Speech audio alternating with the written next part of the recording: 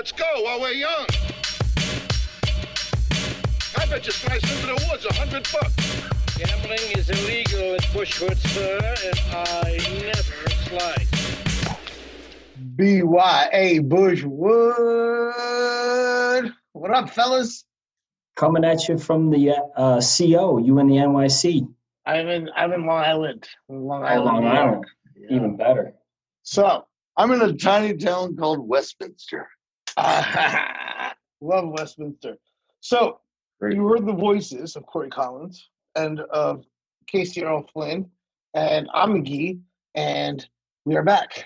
It was Muirfield. It was Memorial. It was challenging. It was fucking dramatic. Weird shit happening all weekend long. I was doing well, and then there was a weather delay on Thursday, and it all went to shit from there, and Connors cost me a lot of money. But, Yeah. Hi, guys. What's up? Well, sorry, Casey. Yeah, I agree, man. It was something weird. It was something that I was trying to watch, but I caught the last like 5 holes, and then I had somebody text me yesterday about Rahm, and I had no idea, dude. But I guess he was blowing everybody away. He shot a 64 yesterday, and then he gets COVID. Yeah, he was. I mean, the tournament was over. Completely over. I don't think he was blowing people away and then he caught COVID. I think he had COVID and the results of the test came in, and it was just coincidence that he was way ahead on everybody. But it's unfortunate. It's unfortunate. Still, I thought you'd cancel the tournament. I don't get how. The people he played with then which was Scheffler and Morikawa, or Cantlay, excuse me. But I just don't get. Right. Casey, on that note, he was already in the contact tracing protocol coming into the tournament. So he had very limited contact with everybody. Yeah. He had limited, he wasn't allowed in the building. Okay. He was only allowed to stay outside. So the whole time they were concerned. And because he was in that protocol, they were testing him daily. And he had tested negative 4 days. 5 days in a row. 5 days. And then he came in hot, man. And then he tested hot. It is, at the end of the day, it's the world we live in, and it's just sad, for him, because it's not the money, These guys, like Corey, you're going to back me on this. I guarantee, they work so hard to play that freakishly good golf, and it's just sad for him. It really is. Again, it's not the money; it's the time and effort he puts in to be the greatest in the world, and it's just tough. Sucks, man. I'm bummed for him. I will totally back you up on that, and I also have to say that however they're doing this process, that's, dude, what do you do to the guys now that played with them? Are they, what's their situation? Oh, they're testing every day. You got the U.S. Open coming up, and, that could be huge. But I 100% agree. These guys are, the money's one thing, but to win Jack's tournament, as Rahm has already done, to do it twice in a row like Cantlay has is pretty special. So, and he did have a 6-stroke lead. He was 18 under, right? And everybody else was 12. So two things here. First off, the guy could have gotten vaccinated. He's had access to it. He chose not to do that, and he put himself in this was only a possibility, or mostly a possibility, because he chose not to be vaccinated. I'd like to point that out, and I feel very strongly about that. But second of all, what's the mindset of every golfer who thinks, oh shit, this tournament's out of touch, got no chance, and then all of a sudden a leader, somebody with 6-stroke lead is taken out of the tournament? All of a sudden all thit's guys are back in it. That's gotta be that's gotta be a shift.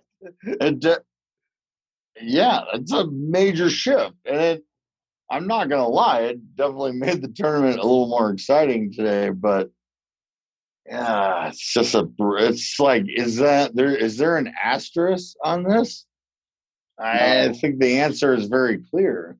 Hell no. I mean, yes. I think at the end of the day, well, they're not going to take that into consideration. I think Casey, to kind of put it to bed, because it is what it is, and I agree. But I think that you're right. The tournament became a lot more exciting because he could have just run away with it. Because everybody else today shot what, like even par, he could have under. I mean, he could have shot. He could have shot a 76 today and won the tournament. Exactly, because these guys all finished like nobody shot lower than, like, in the lead. Nobody shot lower. No. Well, Jimmy Walker shot 65, but he was nowhere. 700, yeah. But you had most guys that were like. The winner shot a 100. He shot a 71. Yeah, crazy. So that's what I'm saying. I mean. So it would have been a completely different tournament, but hey, at the end of the day, let's give kudos to Patrick Cantlay, man. I mean, that absolutely, and more. That was a great. Yeah. Well, man, I mean, that putt he made on 17 was, I mean, that was unbelievable, man. It's just after that pouring rain came down. I mean, I totally agree. Unbelievable. The weather made it really interesting. Yeah. Absolutely, because that putt now all of a sudden is way slower than it would have been, right? Yeah. Corey? Yeah. 100%. And, I mean, reading. So how do you even, how do you do that? It's impossible. Well, like they say, man, better lucky than good. You know what I mean? Yeah. And number one, not to say that I'm not taking anything away from his talent. I'm just saying that there's a lot of luck involved in those situations. And when it comes down to it, man, you just got to give it your best stroke and, hopefully get lucky. And he got lucky. Yep. And it went in and he tied it up. And then, they went into playoff and Colin. Hey, also kudos to the course and the course management of the workers there, because I don't even get it. Like, Jack, how does he create a course where it was a lake one day and then the next day it's perfect? There's so much that goes into that, the runoff of the French drains and all that. It's just incredible. Well, they redesigned it after last year. I mean, literally after the last putt dropped last year. We all remember that. They were ripping up the sixth green while they're like, I remember being like, what are they doing? But did they actually need a full year? And that's why they had to get a jump on it? Or was that for dramatic effects for the cameras? No, precisely. They needed at least a year. It's like a torn ACL or so much time. I mean, you got to get that grass in before the weather. Yeah. But then you have to test it, and you have to test it. You have to make sure you did it right. Like I have a new. The grass was back 6 months later, but then I want to be the grass 4 months of. What a great. Hey, McGee, I think you already are, bro. You guys ooh, that was a good one. You're the master. You're the master. I think you got your PhD. There we go. So, hey, Casey, I have to tell you this though, dude. Ricky Fowler, I listened to your pod. How about that? Dude, look at Ricky coming through, man. It was 8 or 11. I was gonna say it was an L. But it was, I don't know. You were on point. It feels like a W. You brought up Morikawa. You brought up young guys playing well. Scotty Scheffler was right there. Cantlay. I said. Like you were, you were brought up Cantlay. Like you were kind of all over this tournament. It was kind of a big week for Bet Your Ash, the whole podcasting network. The Bet Your Ash podcasting network, BYAP and BYAPN, because Jimmy Trifecta went on the Nebraska Hour last week and gave out exactas for both the Belmont Stakes and the Miracle Mile, or whatever that mile-long race right before it was called. Yeah. And he nailed them both. The mile-long race hit it like 50-1, 49-1 on the exacta. Like, it was huge, dude. It was real huge. Wow. And then you were all over. You were all over the golf, man. Really, it was a good week. It was a good week for, at least for me, because I listened to all the shows. I listened to all the shows on the network, and I bet alongside all the guys that know more than me about things. So I did okay. Yeah. So Maniac McGee's showing up in a NetJet in a couple days from Long Island. Not yet. That'd be cool though, right? If NetJet wants to sponsor the pod, like we would record mid-flight to tournaments. It would be epic, dude. We could stream right from their plane and do like the podcast on the way to the golf tournament, then do the preview pod on the flight. It would be great publicity for them. So NetJets, holler at us, baby. We will do it so right. We will do it so right from 30,000 right here in this Lear. Thank you, NetJet. Here is Bet Your Ash Bushwood. Like, we could do it, dude. We could really, we could sell it. Hey, and and they don't have to put a stewardess on. I'll serve the drinks. Thanks. Money there, thanks. So I'll take care of I'll tip you. Yeah. Perfect. Guys, Perfect. Is this just John Rahm's course? Does he just own this course? Is he just going to crush it every year from now on? Well, he's going to be mad. Greg, but I'm he glad you brought also this has up. history. Like, now he's going to be mad. No. Greg. One of the easiest bets that's ever going to exist in any sport ever. Who's going to win the U.S. Open? I mean, come on. This guy's going to come in so hot. He's playing. I mean, did you see? I mean, he was out of his mind. He hit a hole-in-one to, like, take the lead. This guy, and then been told he's kicked. Are you kidding me? Like, John Rahm's going to win the U.S. Open by 50 strokes, minimum. Wow, that's a big minimum. That's a big one there. That's alternate line. If nobody minimum else shows up. Alternate line action right there. Alternate line. I will take that. This is just a prelude to our. This is a prelude to our U.S. Open talk. I'm telling you, this guy is going to come in so hot. He loves the course, and he's the second best golfer in the world. Is that our next tournament? Now he's got. I mean, chip on the shoulder doesn't even come close to what this guy's feeling. He's going to come in so hot. Yeah, I bet him first round leader. Yeah, that's our next tournament, and it's only in 2 weeks. Yeah, nice. But I will add to this, Casey. I'll add this. So yes, to answer your question, Rahm is pretty much a shoe-in for this tournament because here's where I was. You guys have brought up Finau in your podcast. I was having a feeling that Tony's he's just close, dude, and he was putting it together, and then he just had a really bad last day. But that was my pick for the fantasy. My pick for the overall, as far as a bet, I was going on a little bit of a fly, but it was Schauffele, Xander.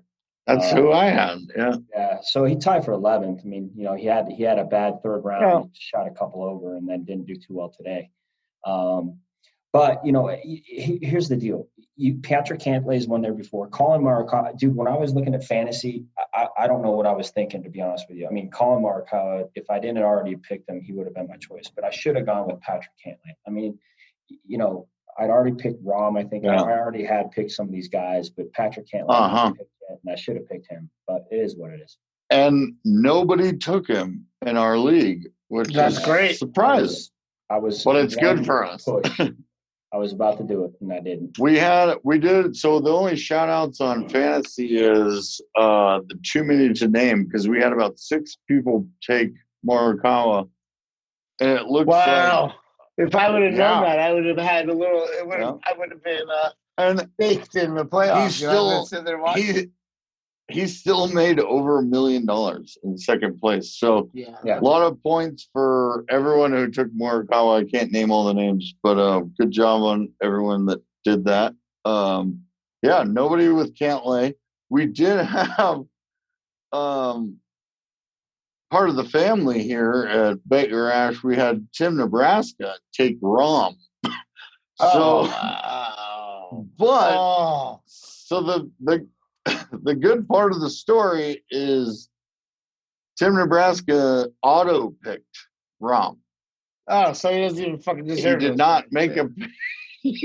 So it's kind of, karma is a real thing. folks. Yeah. Anywho, yeah. So sorry, Tim, but not sorry really because sorry, you didn't even take him anyway. You didn't pick anybody. Yeah. All right, guys. Well, but it was a cool thing. This was fun, and I may be back in time for the U.S. Open preview, or I may be phoning it in from the road somewhere. Who knows? Who knows where I'll be? But regardless, we'll record a podcast for the people to listen to, and none of us are there. But shout out to Capital Cigars. 919 East Colfax Ave, Denver, Colorado, the finest cigar lounge ever.